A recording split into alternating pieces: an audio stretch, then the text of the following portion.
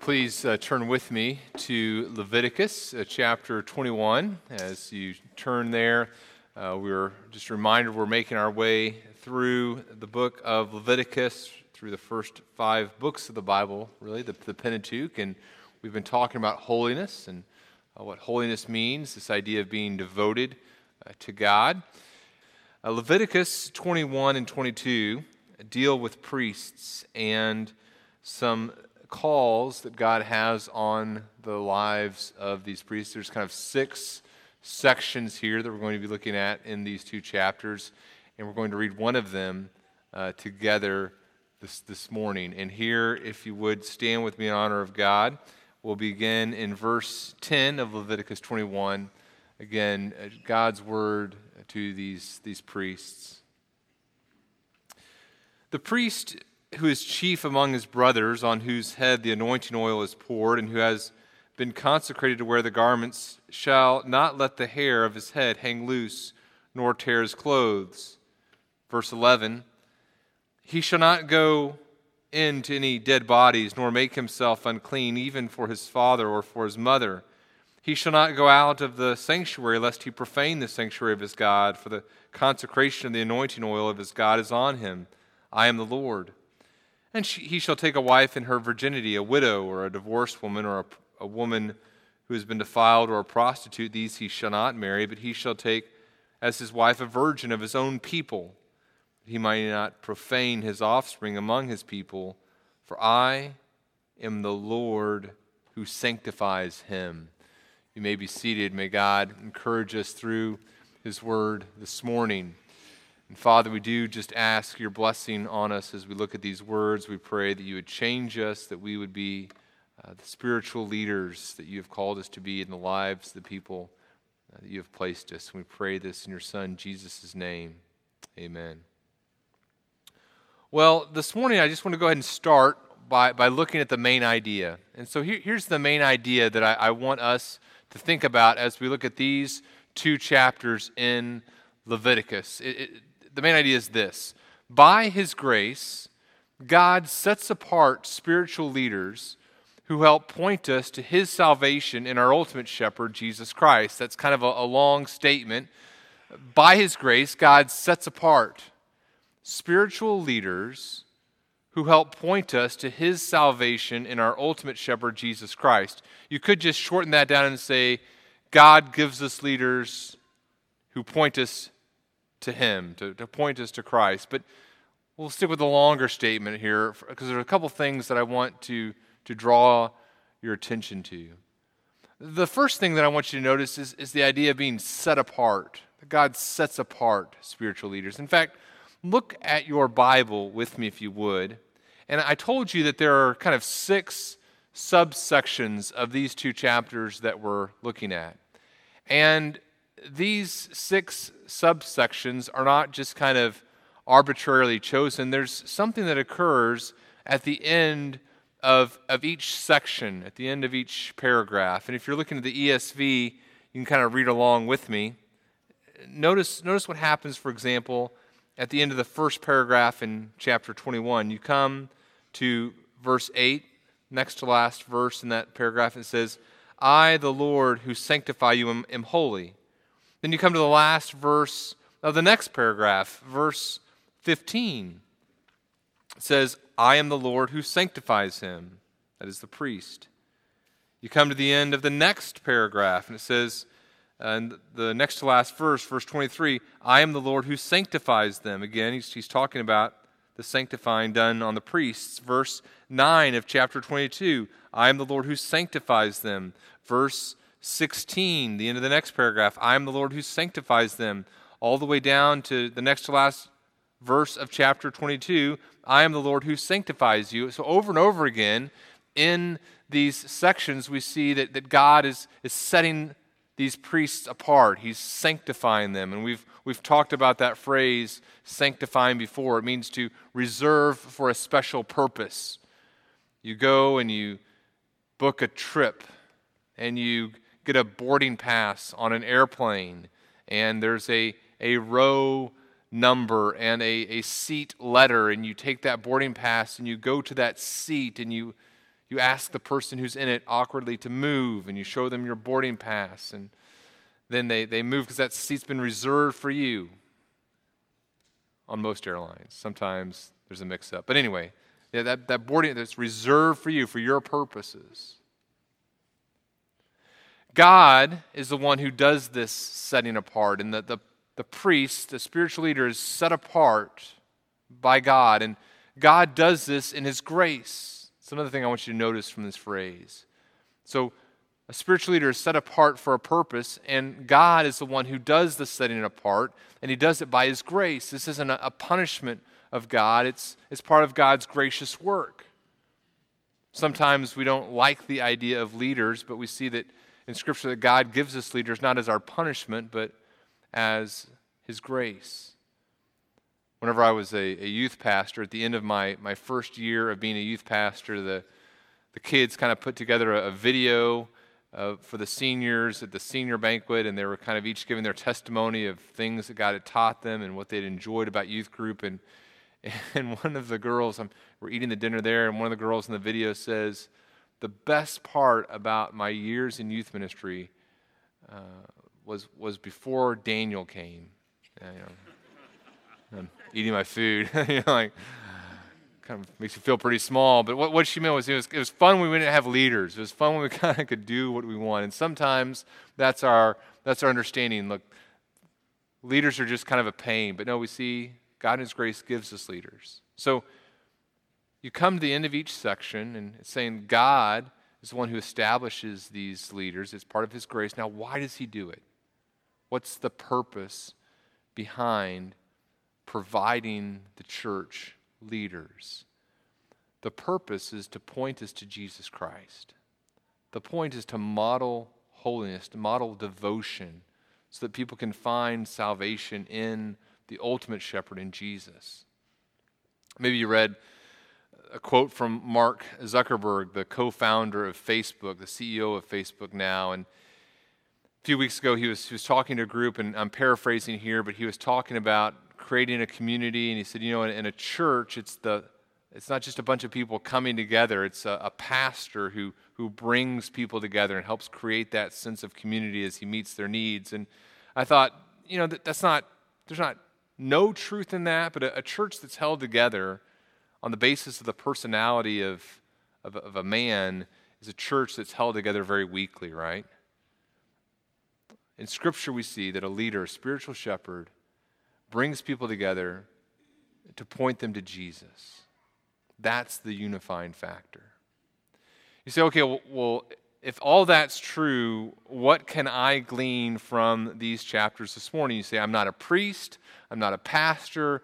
What does this have to do with me? Well, here's the reality. God has called each of us to be set apart for His use, to be holy. And God has placed every single one of us who are believers, He's placed us in positions in which His desire would be that we exercise spiritual leadership. All of us have some sort of arena in which we can exercise spiritual leadership. Maybe it's in the context of the church. Maybe it's in the context of a Sunday school class or a care group. Maybe it's in the context of your family or with friends or in the workplace. But God has placed each of us in a position in which we can exercise spiritual leadership. And so I want us to think about the ways in which the spiritual leadership that God establishes can point us to Jesus. Why God does this. Here's the first thing that I want us to see from these chapters. Number one, God establishes spiritual leaders who model wholehearted devotion. Remember last week what we saw about holiness. What is holiness? Holiness isn't just not sinning. Holiness is about devotion to God. God is perfectly holy because He is perfectly devoted to the glory of His name. You and I are holy as we devote ourselves to God and the exaltation of His name as well. Now, look at these verses with me, if you would. It says that Moses is to talk to the priests, and he's to tell them a couple things about how they are to live. They are to be uniquely devoted in some interesting ways. First of all, God tells Moses to tell the priests some things about uncleanness. He says you can't make yourself unclean to be around a dead body. He gives a couple exceptions for the normal priest. It says your closest relatives, your mother, father, son, daughter, brother, I think wife is implicit in this, sister who's not married. Those people you can be around and be a part of the funeral rites, but other people you can't become unclean for. And then he also gives some regulations concerning marriage.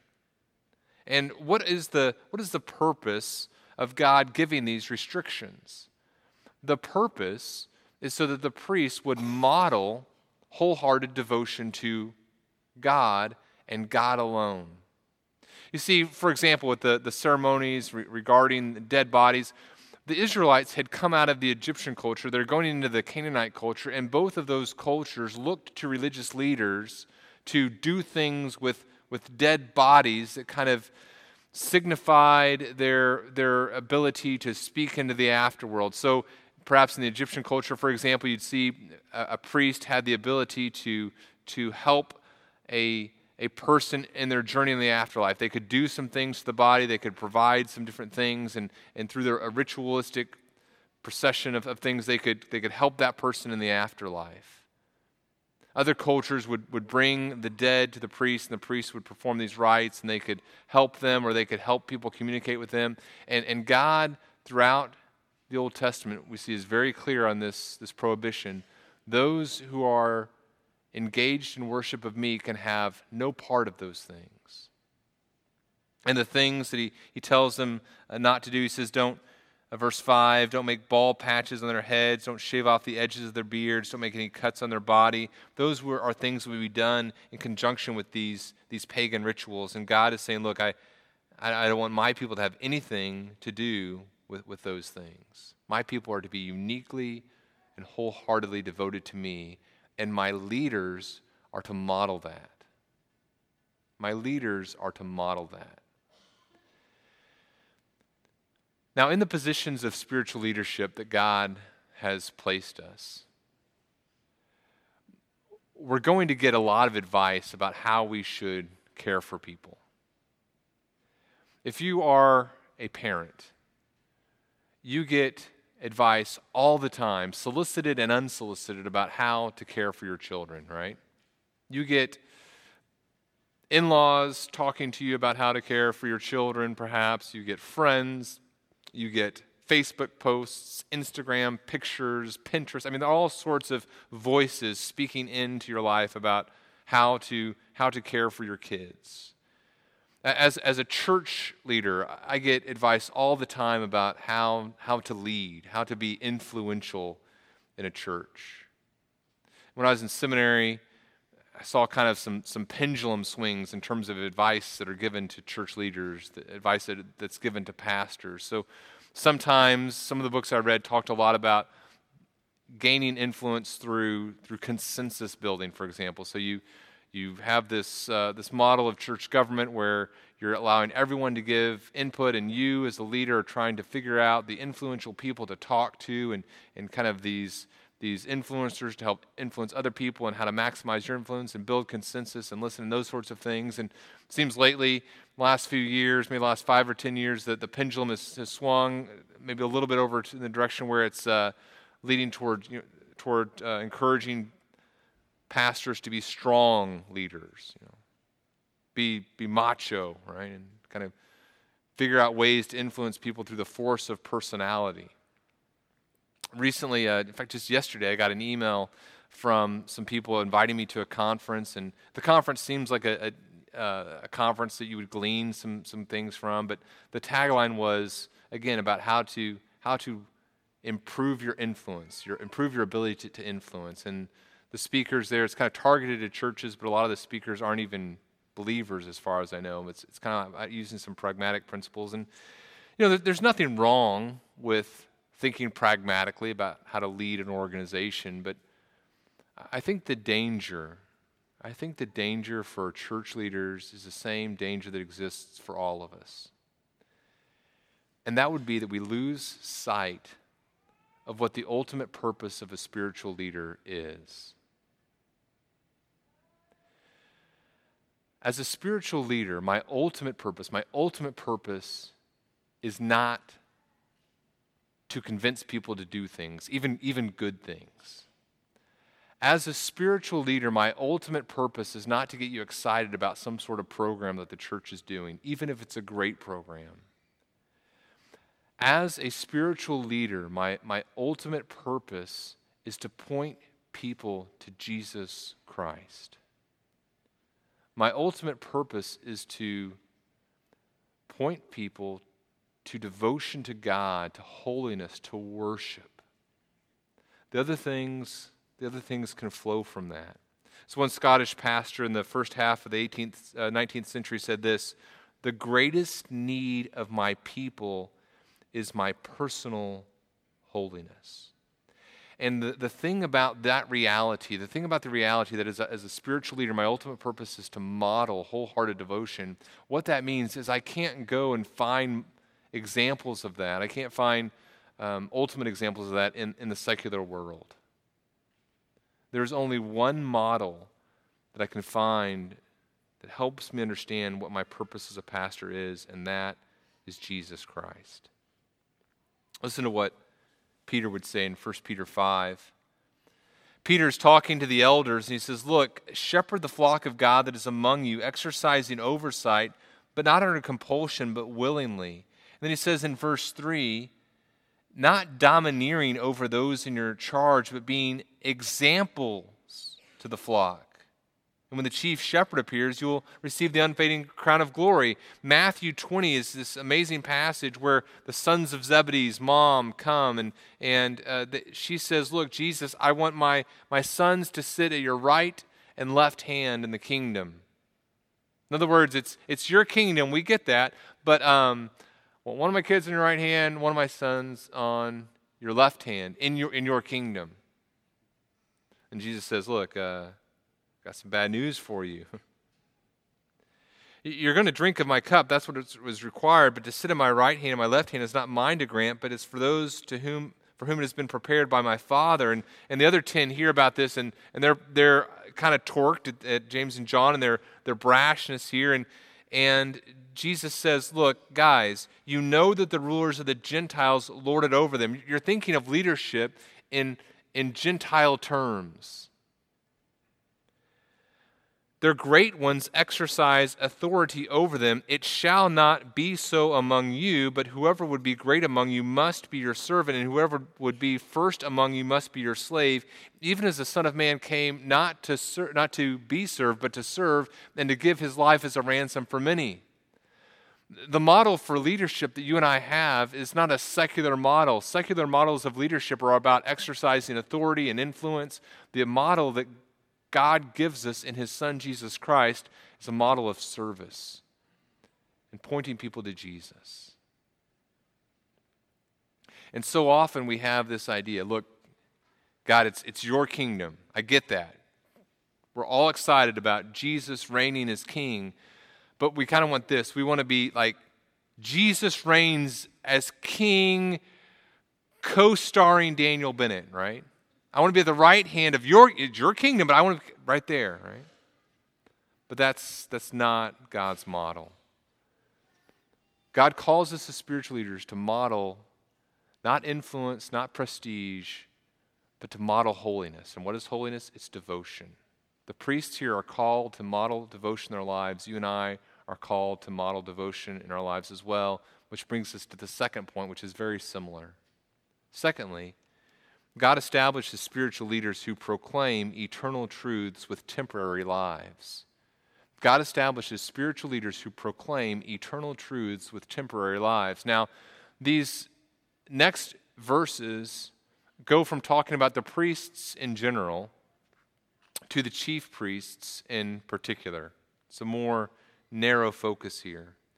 And the prohibitions are similar, but they go a step further. So, whereas the priests were told not to defile themselves by going near any dead bodies except close relatives, now, in verse 11, we see that the chief priest shall not go into any dead bodies, nor make himself unclean, even for his father or for his mother. And the prohibitions on marriage become greater for the chief priest. And the reason that's given there is you need to make sure that this first child would be of the right lineage. There needs to be absolute certainty that this child is of the priestly line. But the idea there is that these prohibitions that exist for the chief priest become greater than the prohibitions given to the other priests. And why is that? Well, it's again, this modeling with their lives, sacrifice. I think I've said this before, and I'll say it again this morning. It's important that we understand that leaders are not called to a different level of holiness or different standard for holiness, in the sense that we don't say, well, leaders need to be really devoted to God, and I can kind of be like semi-devoted to God because I'm not a leader. That's not what we see in Scripture. Just as a leader is called to pursue righteousness, all of us are called to pursue righteousness. A kid can't say, well, mom and dad, they're my spiritual leaders, and so they really need to obey God. I can just kind of obey God. That's not what we see in Scripture. All of us are to be pursuing God wholeheartedly. But there does seem to be something interesting that takes place in Scripture. As my leadership responsibilities increase, the sacrifice that God calls me to increases as well. That seems to be a reality here. In other words, as you think about the secular world, in the secular world, as you climb the ladder, the perks increase, right? The office gets bigger, the paycheck gets greater, the deference that other people show to you increases. It's not that way in God's economy, in God's scale of leadership. As my responsibilities increase, the sacrifices that God calls me to make for those that He's placed in my care increase. The difficulties increase, the hardship increases, oftentimes. Why is that? Because those who are in positions of spiritual leadership have the opportunity to take something temporary, something short-lived, like their life, and with this finite commodity, proclaim something infinite. I take this short thing, my life, and as I'm willing to sacrifice it, I proclaim something about eternity. Philippians chapter 2, what does it say about Jesus and His model here? It says in Philippians 2 that we aren't to look after our own interests, but the interests of others. We're to have the same attitude that was in Christ Jesus. And it says in verse 6, who, though He was in the form of God, did not count equality with God a thing to be grasped, but emptied Himself by taking the form of a servant, being born in the likeness of men, and being found in human form, He humbled Himself by becoming obedient to the point of death, even death on a cross. So picture this. What is Jesus entitled to?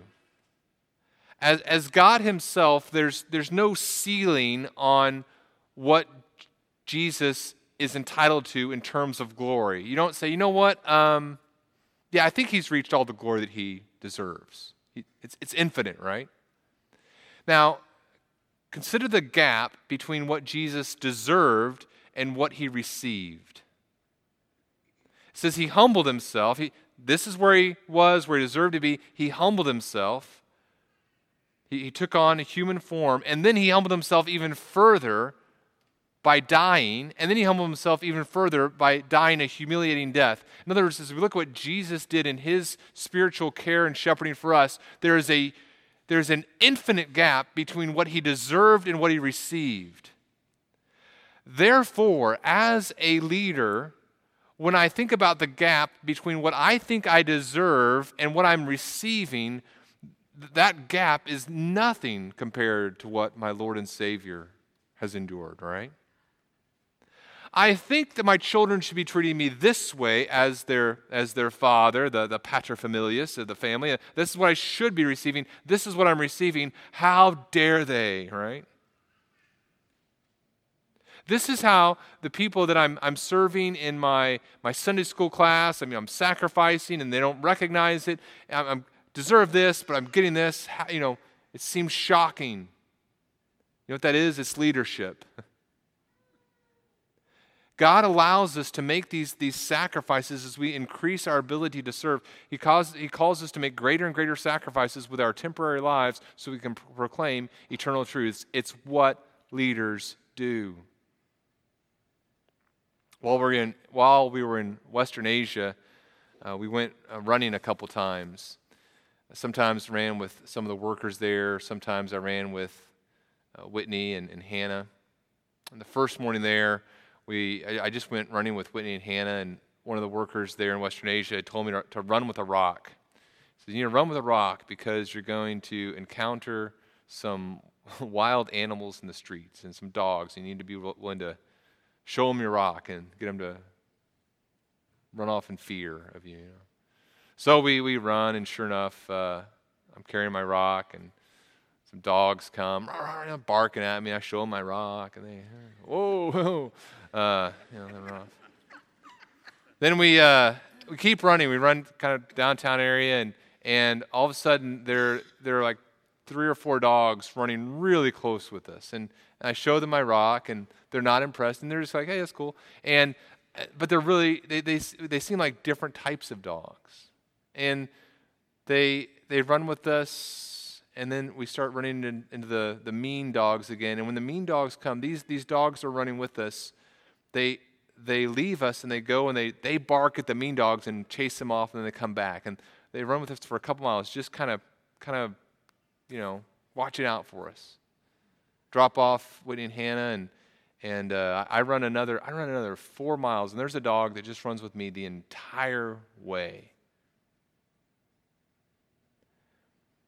And I get to the hotel, and I'm like, oh man, I feel terrible. I look at the dog. I have nothing for you. I would get you a treat, but I think by the time I come back, you'd be gone. I don't have any water. All I have is this rock, and I'm not going to throw it at you. So, and what does the dog do? Okay, that's cool. I'm a dog. I don't care. I show up the next morning, the dog's there again. Why does this is a dog. It's what dogs do. Sorry for dog lovers, they're not smart enough to be cynical, right? They're just sweet. A lot of them. Not the wild dogs, these dogs. What do leaders do? Leaders are like dogs. We do what we do because of who we are. We don't do it for the treat.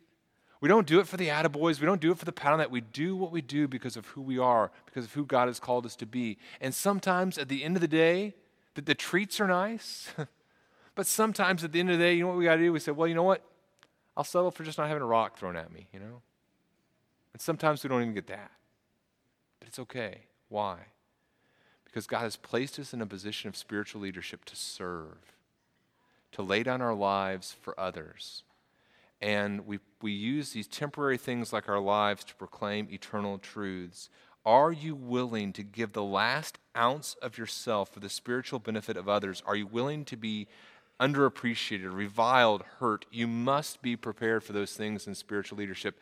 And if you are not being taken advantage of by people, you're probably not leading the way that God calls you to, in terms of being vulnerable and exposed for the glory of God and the benefit of other people. Another truth we see here, God establishes spiritual leaders who provide a picture of Christ. There's something that happens in verses 16 through 24.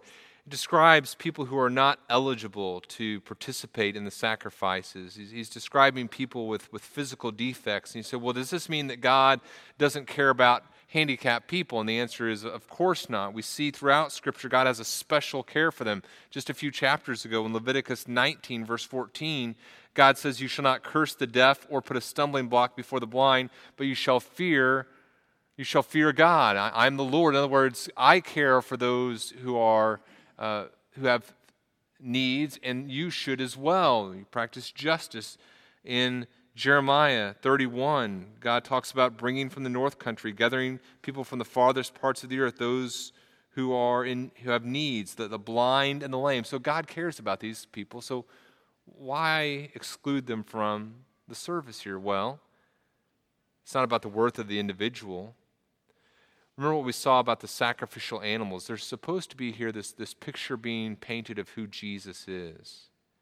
And by eliminating animals with physical defects and by saying that people with physical defects can't sacrifice these animals, he's using this physical symbol to convey a spiritual truth that none of us can reach God's standards. We need a sacrifice. And he's pointed us to the ultimate sacrifice of Jesus. Now, what does this mean? What does this mean for you and me? Well, as we come to the New Testament, as we look at spiritual leadership, we see that spiritual leaders are also, in the New Testament, providing a picture of Christ. 1 Timothy 3, Titus 1 describe the qualifications of elders, and they're to be above reproach. They're not to have things in their life that distract people from the picture of God. And some of the things that he lists as being characteristics of a person who is above reproach, some of us would say those things aren't true of us, but it doesn't mean we aren't loved by God. It means circumstantially these are people that God has reserved for positions of leadership. Through the years, in terms of advice for leadership, I've been given a lot of advice that's really maybe helpful in some ways, but not really relevant to the ultimate task, right? I've seen or been given advice about how to dress better, how to buy certain programs, take surveys, and different things, and not that any one of them is necessarily bad, but they're not ultimate, right? Not ultimate. What we see here is that leaders are to point people to Christ, and they're to provide a picture of who Jesus is.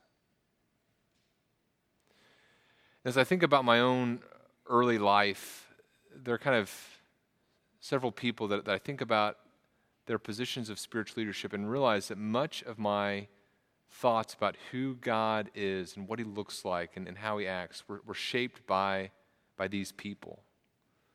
My dad, for example, when my early memories of my dad, I can just think, okay, the characteristics of God and characteristics of my dad, they overlapped quite a bit, right? As I grew older, I can remember listening to Pastor Rich talk about Jesus and about God and my understanding of the Christian faith deepening and realizing later, but what his teaching really shaped what I believe about who God is and what he loves and his characteristics.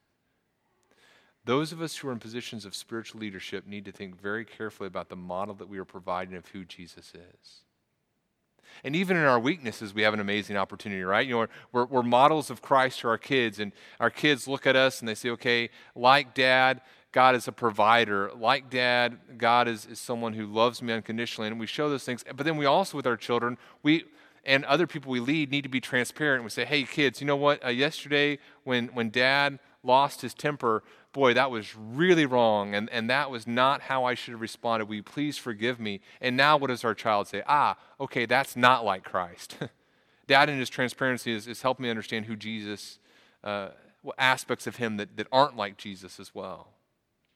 It's really important for us in spiritual leadership to be transparent in those ways because we are shaping how people look at God himself.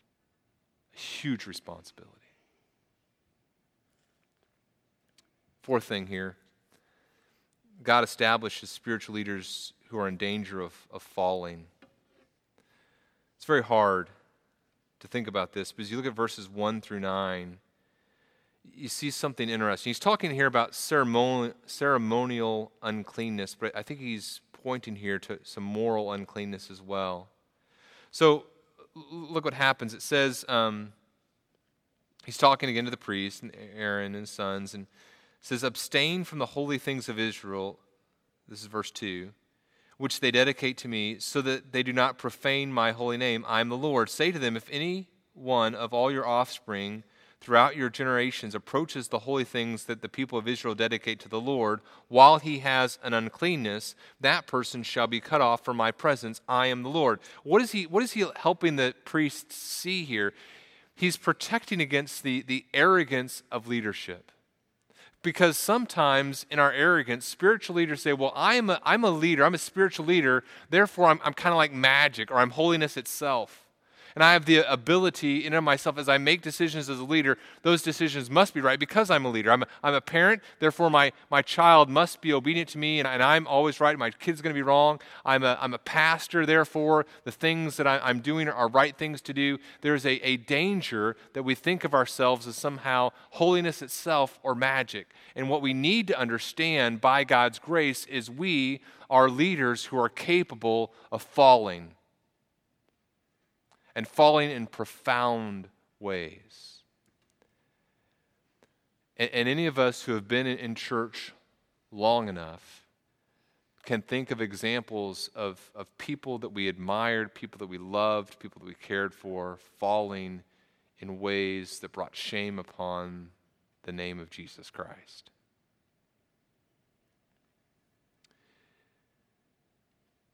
Paul would tell the leaders of Ephesus, from among your own selves will rise men speaking twisted things to draw away disciples after them. He'd say that in Acts 20. In 2 Peter chapter 2, Peter would warn against false teachers, and as he warns against these false teachers, he talks about their self-centeredness, their arrogance, their sensuality, their greed. He says, in their greed they will exploit you with false words. They have eyes full of adultery. They're insatiable for sin. They entice unsteady souls.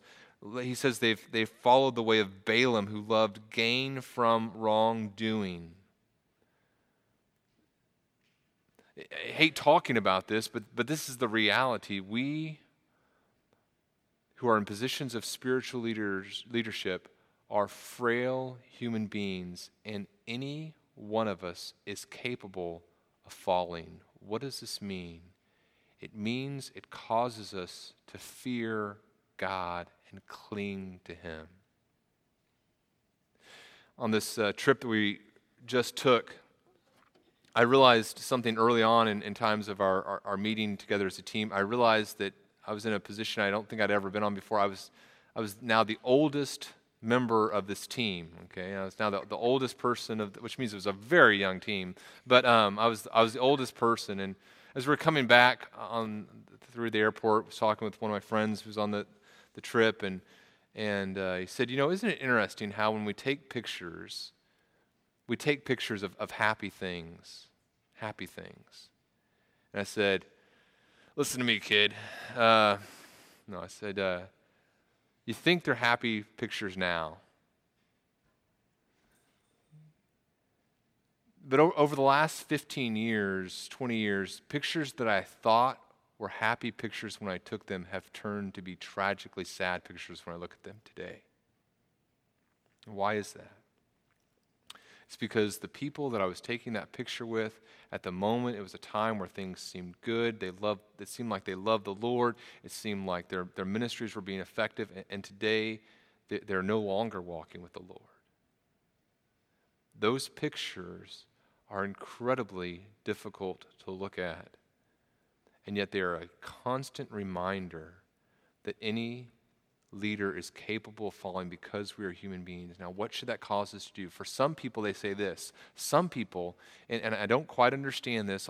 I mean, I sympathize with it, but I don't quite understand it. Some people look at that reality and say, well, boy, if leaders are going to do that, then I don't know about this whole Christianity thing. If my parents are going to say one thing about God and then live this way, I don't know about Christianity. I had a person who was a Sunday school teacher, and then they did this, and so I don't know about the whole Christianity thing anymore. Here's the reality. What this should do instead is cause us to fear and say, all of us need to cling to Jesus Christ, to be devoted to Him. This doesn't disprove the reality of Christianity. It proves the absolute necessity of one Savior, of Jesus Christ. God establishes spiritual leaders who are in danger of falling so that we can even more cling to his Son, Jesus. Fifth thing here, God establishes spiritual leaders who receive unique benefits to help them in their ministry. You go through verses 10 through 16, and as you read through those, it describes the way in which the priest's family is cared for. And again, we see this principle renewed in the New Testament as the laborer is worthy of his wages, and we who are part of ministries have the opportunity to give to other ministries and be a part of those ministries as we give. Last truth I want us to look at is this.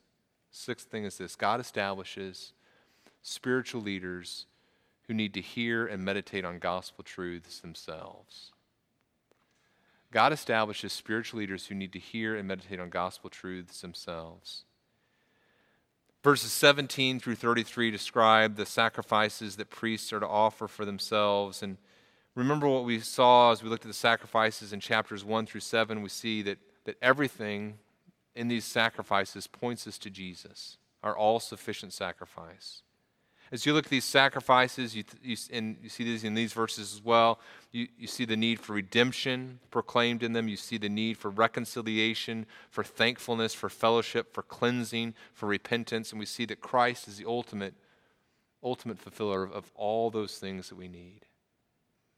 And a priest, a person whose position is to bring people to God and point people to God, the priest needed that for himself as well. What does that tell us?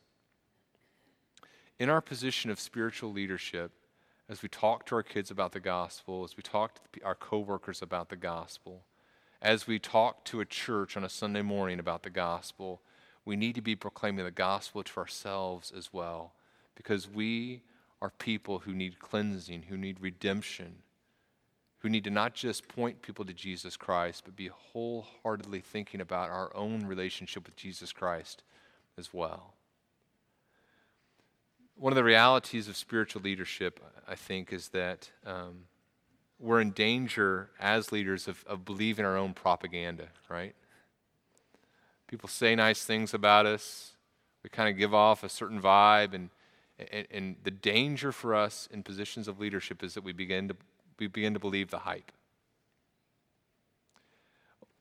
One of the things I try to tell myself is that I'm probably not as bad as, I know I'm not as bad as my worst critic thinks that I am.